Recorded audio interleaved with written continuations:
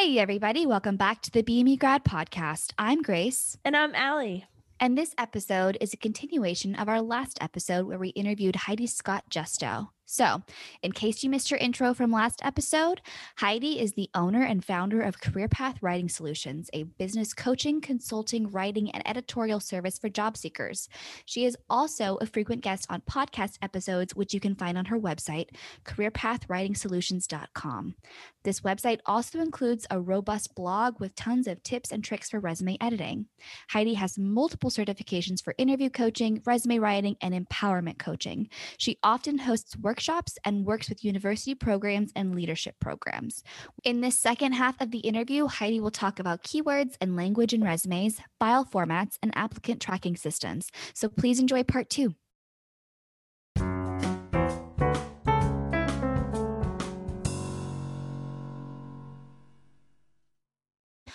Okay, so I want to take all the tips you gave us in the first half of this interview and apply them to different job applications. What's a good way to adapt your resumes to different audiences, like technical versus commercial roles, without doing the keywords and word vomiting on that? Yeah, so good question. Keywords is still a consideration. Sure. So always making sure, and frankly, you can't be guaranteed that this is a keyword. We're using critical thinking of looking at the job description, what seems to be the most important aspects of this job. Unless you actually know the person who keyed in the keywords in the ATS, you can't be 100% sure what they're going to be looking for. But you can use critical thinking skills to analyze the job description, making sure, am I using these terms that they're using? Am I talking in the same type of language? Am I trying to be relatable that way? So switching out keywords, reordering, if you have a skills section and you have maybe technical skills, non-technical skills, and like you can categorize the skills any way you want, but even just ordering things is the most important skill that is listed number 1 as required skills. The 6th skill in your list, put it earlier. Beyond that type of stuff, and at every level, if it says must have project management skills, and you haven't said anything about project management, how do you figure out, how do I explain that this research project I did, I just viewed it as research. How can I make a statement about this that shows this was actually something I managed from conception through completion? So making sure you're speaking about the things they're wanting. That sounds very basic, but that's the name of the game. Sometimes roles that are strictly technical, or they appear to be strictly technical, individual contributor, then you do emphasize more of the technical skills you have. I still encourage people to show the interpersonal, the soft skills, because you're never working completely in isolation. But if you're looking at, maybe you're a few years out, maybe you're in like you two are, and you're looking for the first management role or taking a step toward management, then I'm really wanting to see, how have you mentored people, or thinking of what people call the soft skills. How do I manage people? Have I managed a budget? How do I lead projects? How do I lead people? So it's more of the, a nice way of thinking about it is this an individual contributor role versus a leadership role? If it's an individual contributor role, I'm thinking mostly about technical strengths, ability to manage my own work, and being a good team player. If it's some capacity of leadership, I want to talk about then seeing, how have you mentored people? How have you managed people in the past? And how have you led things? And that could be pulling on extracurricular organizations that you've been a part of or something. But don't write interpersonal skills. I would agree. Something to show you that you don't have it. Yeah. Explain it. That. Don't write it. Oh, that's a good clarification, Allie. Yes, Thanks for putting I've that. seen it. I've seen it. So how would you adapt to, I work within a group of small companies. Mm-hmm. I don't think we really at our level use like softwares to sift through resumes like maybe a larger company would. Mm-hmm. Are there ways you adapt between different company sizes as well? Frankly, and not so much, because generally speaking, most of my clients, most people aren't saying, I'm only applying to companies that won't use tracking software. Mm-hmm. Because you have to assume that the resume you're writing will go through a software system. And whether it's keywords for software or keywords for a person, the burden is on you, the applicant, to communicate that you're a good fit. And the first step of that, or a first step, is using language they understand. So if you're, so you need to look what language are they using on their website, in the job descriptions, that you're looking at. Are they, a perfect example of this is I work with a lot of academics, and they have all this teaching experience. And if you say teach, but you mm-hmm. apply for a corporation that's that the language they're using is train. If you're saying teach and everything, their whole corporate language is about training and development, you're not helping to build rapport and common understanding of what they need and you can offer if you're not even taking the time to say, I'm not saying you can't use teach at all, but please try to get train in there. Yeah, train or like lead or, exactly. I taught a workshop versus I led a workshop. Yes. Difference. Exactly. I love the way you think about this. I've really never thought about it in this way. That's a really great point.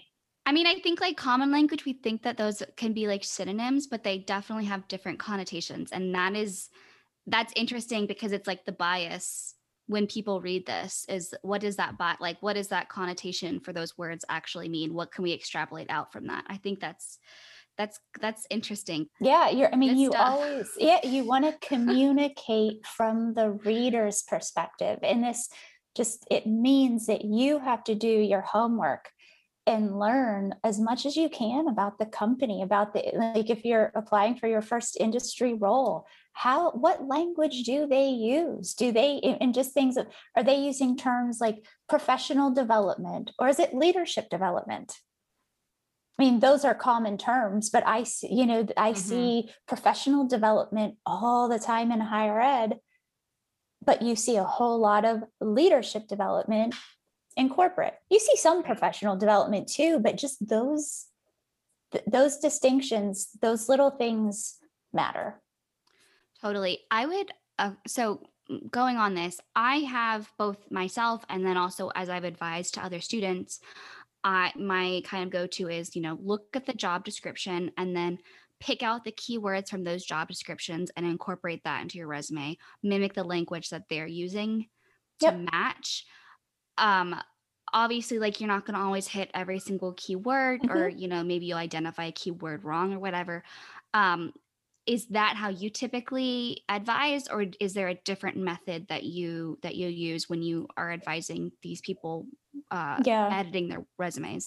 So no, I mean, that's a good practice of what you're doing. When I'm working with somebody, one of the first things that I'll ask, something, we try to identify what are the things that probably every role you're applying to is going to have. Mm-hmm. Because that helps if you get the resume set up in a way that it's 90% there for the jobs that you're applying for. It's a lot easier to get it up to that point where you feel really great about it for this particular job. Right. But if you're not thinking first, going back to strategic marketing document, what are the key things I want somebody to know about me? And if you've identified 3 key things, whether that's the discipline you're in, coupled with the industry, paired with the actual job function, right?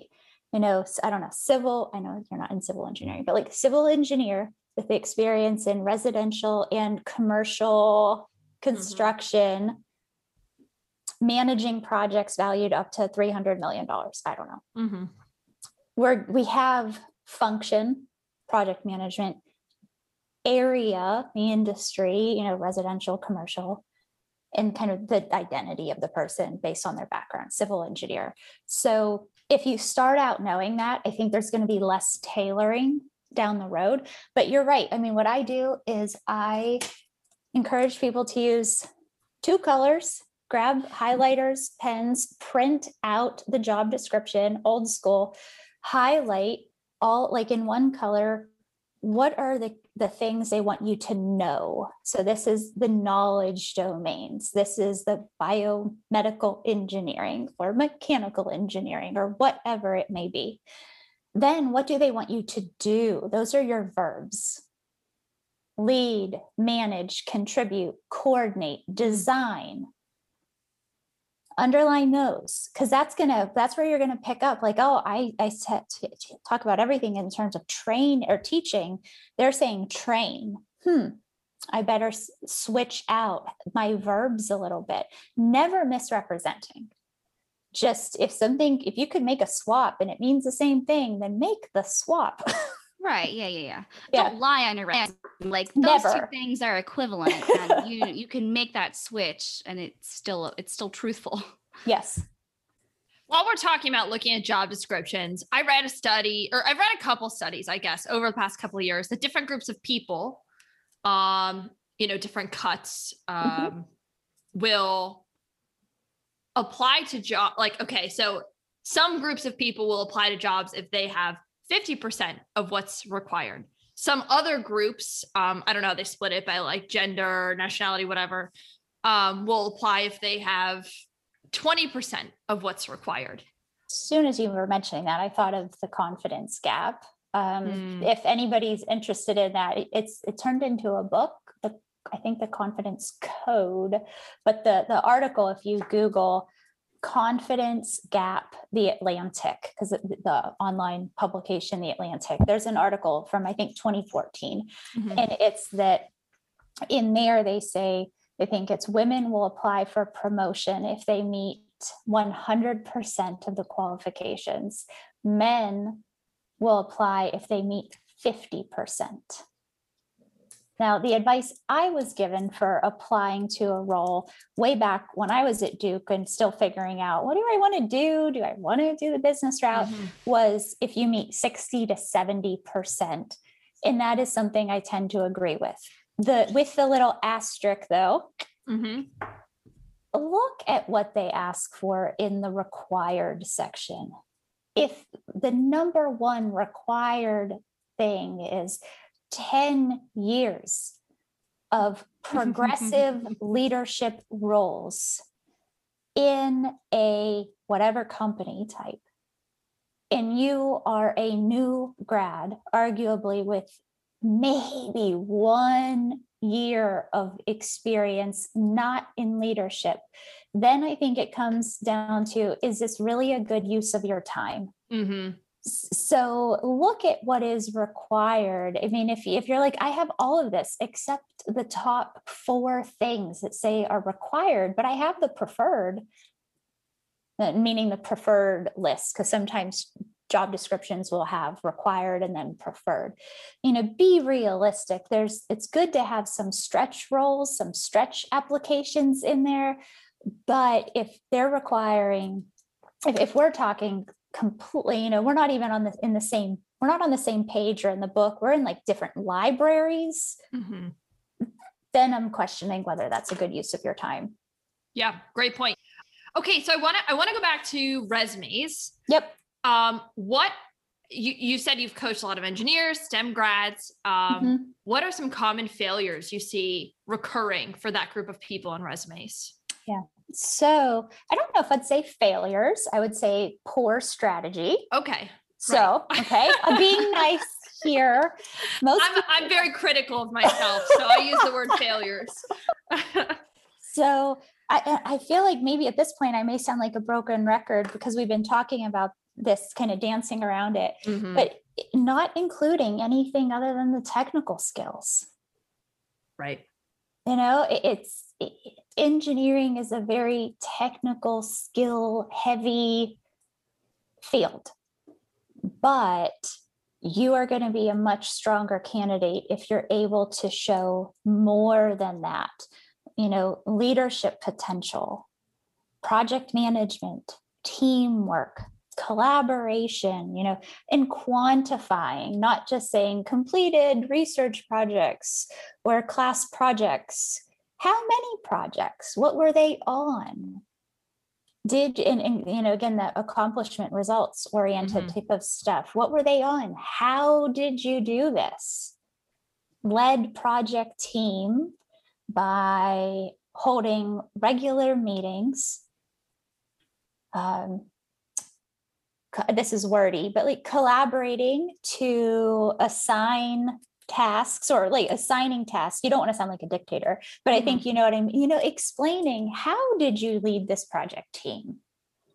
What was the ultimate result? You know, are you the only team to accomplish all of the objectives? I think it's also like, stop speaking like a scientist with like needing absolutes and certainty and roundabout ways of getting there. Like, report with confidence. You know, it's okay to make some assumptions for sake of not including, you know, 4 decimal places. I don't know if you get where I'm going, but like, yeah. And I think there's a growing trend, an emerging trend. I've been doing this for a long time, but I'm not afraid to use a little bit of I or a personal pronoun. If you have a profile statement, not just leading with education, but a brief statement of like 1 or 2 lines even, and then, or however you want to do it. That's like your main claim. Everything else follows. Right.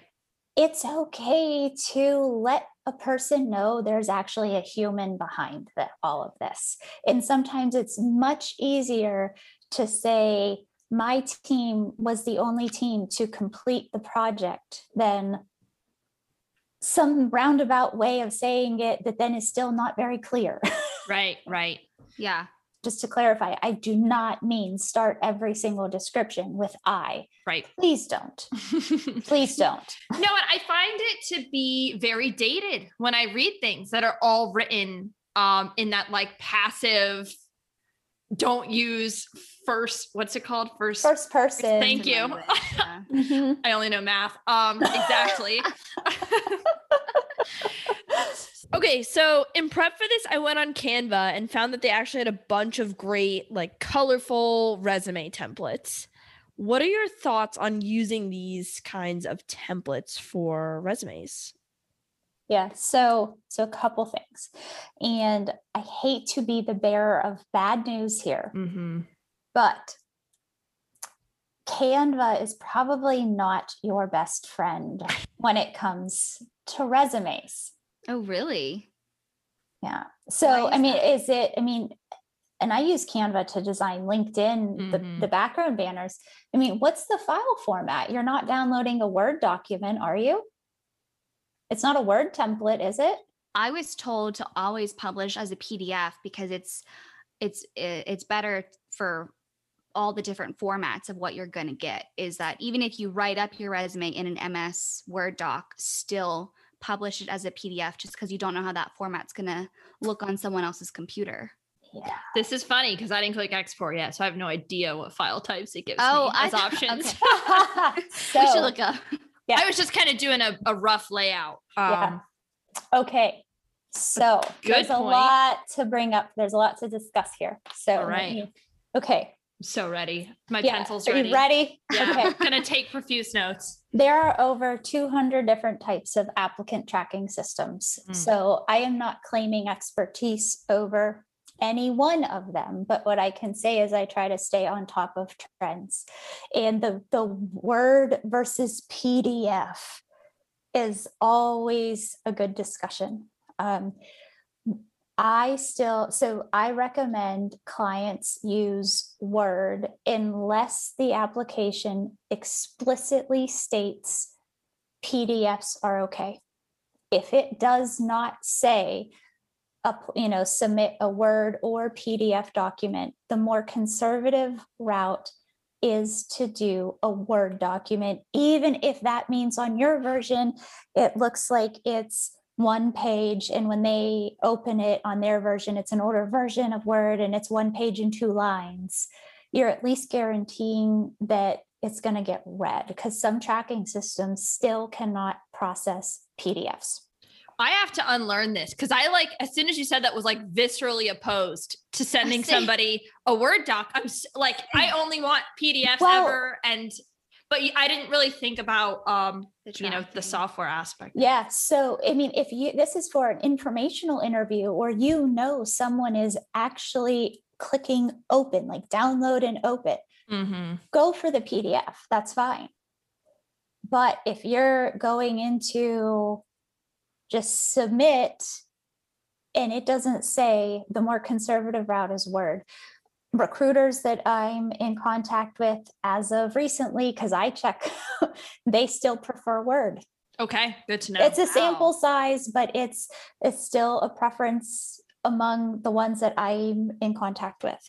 Another thing, okay, you have your PDF, you might have your resume, and it looks just so beautiful, and it's 2 columns.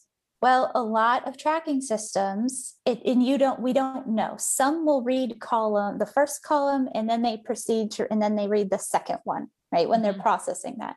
Some would read education experience, North Carolina State University, engineer 1, name of company, date, Bachelor's of Science, Biomedical Engineering, manage a small, what I'm doing here is, right, I'm reading linearly left to right across the document. And that is how it could get parsed into the tracking system. Right. So 2-column resumes are great for networking. If you want, there's still a perception that you can fit more in 2-column resumes. And that's not, I don't find that to be true. I mean, whether it's a 1-column or 2-column. So I'm just saying, depending on the format and the actual design, that could be a problem for you. So I'd love to, I'm like silencing the host. No, I'm shocked. I'm shocked. No, this is good information, because I was totally under the perception that it was PDF or die. Yeah. And I mean, on my blog, so my website's careerpathwritingsolutions.com. I have a lot of articles. You'd have to click back a few tabs, but there's one about, what's an ATS, why you should know. And there's some things in there that might be helpful. And for color, I love accent colors, I think, because that helps give it helps add visual appeal. Because if you're thinking, wait, she's just telling me I'm not allowed to use these amazing things on Canva. Oh no, I have to use Word? That's awful. But you can do a lot with Word to help increase the visual appeal. And I'm not talking about aesthetic just for the sake of aesthetic. I'm talking about, it's, again, what's the word of the day? Strategic. I use like color. Highlighting. Yeah, I use color or shading to not dictate, but to guide the eye where I want it to go. Yeah. I have some other thoughts, but I realize I've been talking a lot right now. So I want to stop and see what else, if you wanted to hear more, if you have other questions. We are really pushing you past the time we said this would take, because you just know so much stuff. So I do want to wrap up. I cannot believe this is going to be free on the internet. I feel like we should be paying for this in some way. Thank you so much for joining us and sharing all of your plethora of experience and knowledge on this. You are welcome. It was a pleasure. Yes. Thank you so much. And also check out Heidi's blog and Heidi's website. It's careerpathwritingsolutions.com. And she has blog posts after blog posts of all of these amazing tips and tricks. So if you have follow-up questions, please start looking there, and there's more information out there. Heidi, how can people get in touch with you if they're interested in working with you? So my website has a contact form, or people can email me at Heidi, Heidi, at careerpathwritingsolutions.com. All right. Thank you. Thank you so much for joining us. It was so interesting and a pleasure to chat with you this week. It was my pleasure. And sorry to be the bearer of bad news about the controversial nature of PDFs. No, I love it. I didn't think that would be a controversy of mine this week, but now it is. And let's dive in. Yeah, I need to go stare at the ceiling for a couple of hours and think about that. All right. Thanks, Heidi. Take care. You're welcome.